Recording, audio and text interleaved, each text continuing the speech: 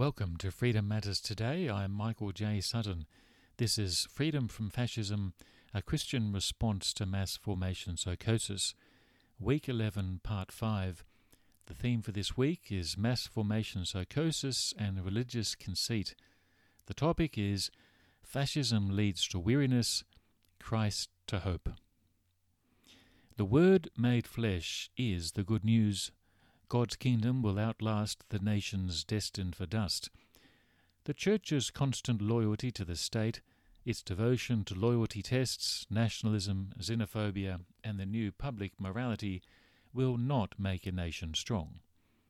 The point of COVID hysteria is to provoke distrust among you, fear among you, and the idea that your enemy could be your friend or your lover. When a woman marries a paranoid, obsessive man, he will go out of his way to destroy every positive relationship she has. He will work on her family first, destroy those bonds, then work on her friends, and then relationship by relationship destroy everything until he is her God, until she worships only him and believes that he is without any flaws, that he and he alone can be trusted, and that he never lies and loves her like no one else. That is the government. It is always what people in power do when they've lost their way. Democracy has fallen.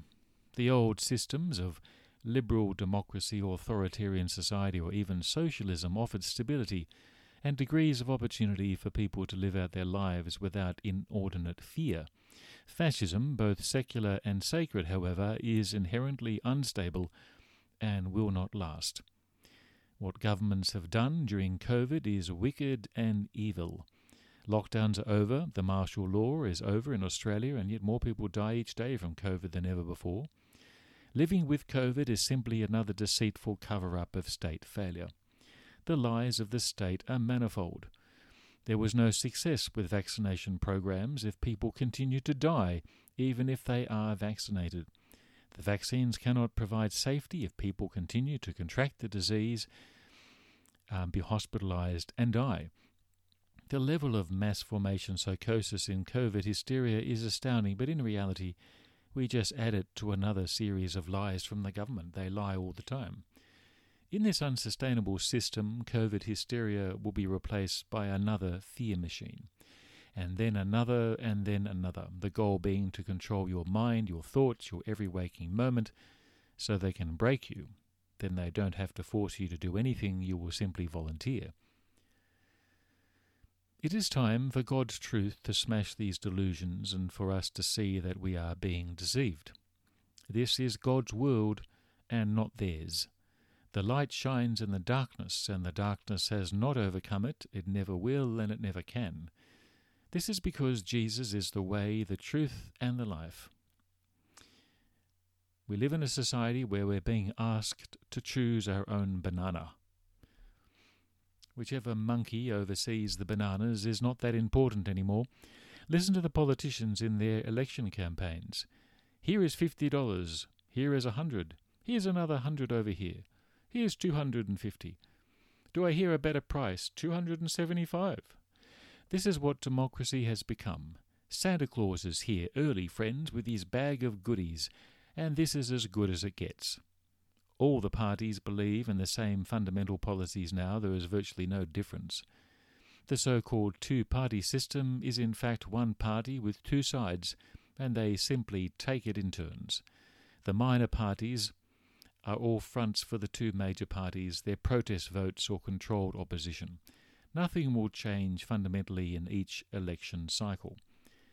This is not democracy at work. This is a one-party state pretending to be a democracy. At least in Asia they do not pretend. Singapore and Japan both have fake versions of democracy, and it works quite well. At least they're honest about it. China will probably evolve in the same direction. This anti-China rhetoric in Australia these days is simply to distract from the end of Western democracy here and the dismantling of the old democratic institutions in favour of a system not unlike authoritarian fascism. Politics is a fact of life, and we all must endure it. Like sunburn, I suppose, but it's not the heart of life. The culture wars have made politics essential, but they're not. They're irrelevant. Fascism leads to weariness. Nations come and go. It's time to get out of the political insane asylum, for that is what it is, and focus on what is essential in life. It's time to take back your life. Politics is, I'm sorry to say, irrelevant. You are empowering these people in power by your time, your thoughts, your mind, and your soul. They lie to you and you still trust them, and like the abusive husband, they want total control. People in power are like spiritual vampires. They feed on your soul and only take. And they're draining you of your life, one day at a time. But if God does not lie to you, why do you keep trusting the government? Government said the vaccines would protect you. They don't. They said the vaccines would stop the spread. They don't. And they said that you cannot die if you have the vaccine. This is also not true. They cannot say they didn't know. The science has been available for 2 years, in fact earlier. They just chose to ignore it for ideological purposes. They lied throughout the last 2 years. Yet many of you not only believe them, but worship them as living gods, completely infallible, without flaw or blemish. If you refuse to see the truth about the state, then you only have yourselves to blame. Take their trinkets at the election if you will, choose their bananas, watch them every night on TV, listen to them on the radio, send your children off to fight their wars, live with their policies, never criticize or protest, and worship them as your new gods. But know this, fascism leads to weariness, and you will be weary. You'll be weary of life. Christ leads to hope. Good luck with your long days and nights. Jesus, however, came to dispel the darkness. He did, by his death and resurrection. So why do you still close your eyes and stumble around? Jesus is the light of the world. When John refers to Jesus as the light, he is not simply saying that Jesus died for our sin, but that the arrival of Jesus brought light into the world. The light he refers to is the presence of Jesus in the world, from his birth in the back room of Joseph's Bethlehem home, to his baptism by John, to his excruciating and painful death on the cross, and to those final days with his disciples as the risen Lord. We are not the light. Jesus is the light. But he is the light for all people, and that the light of Christ shines in all the darkness of the world. Jesus also shines in the church, where they try so hard to extinguish his message or trick his followers. But there's light in all places, and every good thing in the world comes from the light. No verse in the Bible summarizes the coming of Jesus as the way from God as this one. The Word became flesh and made his dwelling among us. We have seen his glory, the glory of the one and only Son who came from the Father, full of grace and truth. John 1, verse 14. For John, the Word became flesh, the God of the Hebrews walked as a man on earth, amongst his creation, wearing the clothes of creation so he could become one of us.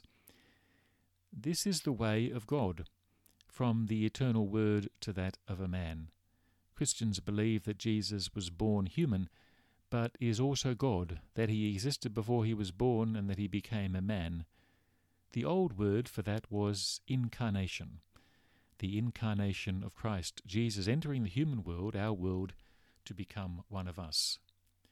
The point is this: Jesus is God made flesh, God made human, and he dwells with us today. He is here, he is amongst us, he is present whenever 2 or 3 are gathered in his name. He indwells all believers, and he is the one who hears our prayers and takes them to the Father. Where is God during the week? Well, he's with his people, with anyone who trusts and believes in him, and he always is with us. He is with us spiritually, but always in person, always real and always risen. The Christian fascists go to church because they hope that God doesn't turn up, but they also hope that if he's there, he stays there and doesn't follow them home. Fascism leads to weariness, but Christ brings hope. When Jesus was tempted by Satan, the temptations were really about Jesus not using his divine power, for he never used it to promote himself or to meet his own personal needs, and only exhibited his divine power for the good of others. Matthew 4, verses 9 to 11. The devil was basically telling him that there was no reason he could not be divine and human at the same time, but this would have invalidated his mission. He came to live a human life, experience our life, and identify with us in his death. Jesus saw himself as the Son of Man. He says so often enough in the Gospels and thus identifies with an ancient character mentioned several times in the Hebrew Bible or Old Testament. Much of his conversations in John's Gospel have to do with the patriarchs who were the great leaders of ancient Israel. Jesus believed them to be real people who lived long ago. Jesus was a great fan of the patriarchs. His ministry was in Israel, where the patriarchs lived and died. One of them was a man called Jacob, whose name meant to deceive, a rather unpleasant man who tricked his brother out of his birthright and then ran off to his relatives to hide. He was not, one would say, a good person. The Bible is very honest about his deceitfulness, and it's doubtful you would want to recruit Jacob in your culture war or holiness crusade. On his way to his relatives, Jacob had a spiritual encounter much like Paul in the New Testament, a remarkable experience that he spends the rest of his life pondering.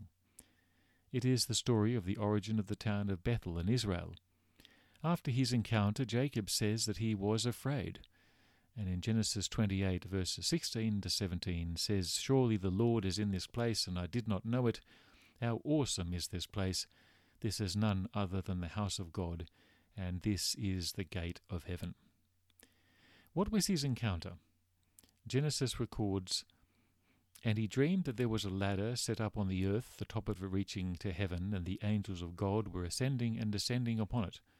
And the Lord God stood beside him and said, I am the Lord, the God of Abraham your father, and the God of Isaac. The land on which you lie I will give to you and to your offspring." Genesis 28, verses 12 to 13. This is a most remarkable encounter, as Yahweh, the God of Abraham and Isaac, speaks to Jacob as one would a man, that God would speak to him directly without the need of an intermediary, and the clear distinction in the text between the Lord and the angels. The patriarchs had a personal relationship with God. God is a person. He appears to them, he walks with them, and he talks with them as one would a man. God is a person. Jacob's response to this is also remarkable.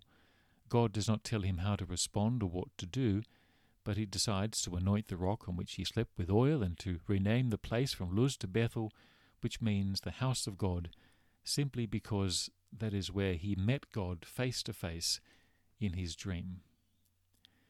One of the first things Jesus says in the Gospel of John is this enigmatic statement to Nathanael, a new disciple. Verse 51 of chapter 2, Jesus says these strange words, "Very truly I tell you, you will see heaven open and the angels of God ascending and descending on the Son of Man." Jesus is making a link between the Lord God who appeared to Jacob and himself as the Son of Man, God among his people. He identifies with Bethel, the house of God, where God appeared to Jacob in the flesh, standing either beside him or above him, where God meets us on earth. The point is that the Son of Man came from heaven, and that the angels descend and ascend upon him in the same way as they did for Jacob. It is a bold affirmation and deeply controversial for Jesus to identify with the Lord in this way, but he does so, and therefore we must respond to it. Jesus is the way to the Father, but he also came from the Father. He is more important than many of us could possibly imagine. Yet we believe he's only here to help us in our politics and our culture war. We need to lift our gaze and rediscover the real Jesus. Fascism leads to weariness, Christ to hope. Remember, freedom matters today because you matter to God. Thank you for listening to this podcast. You can read this podcast as a blog if you go to freedommatterstoday.com, and you can read all the previous editions and entries of Freedom from Fascism, a Christian response to mass formation psychosis. Join me tomorrow for another episode of Freedom Matters Today.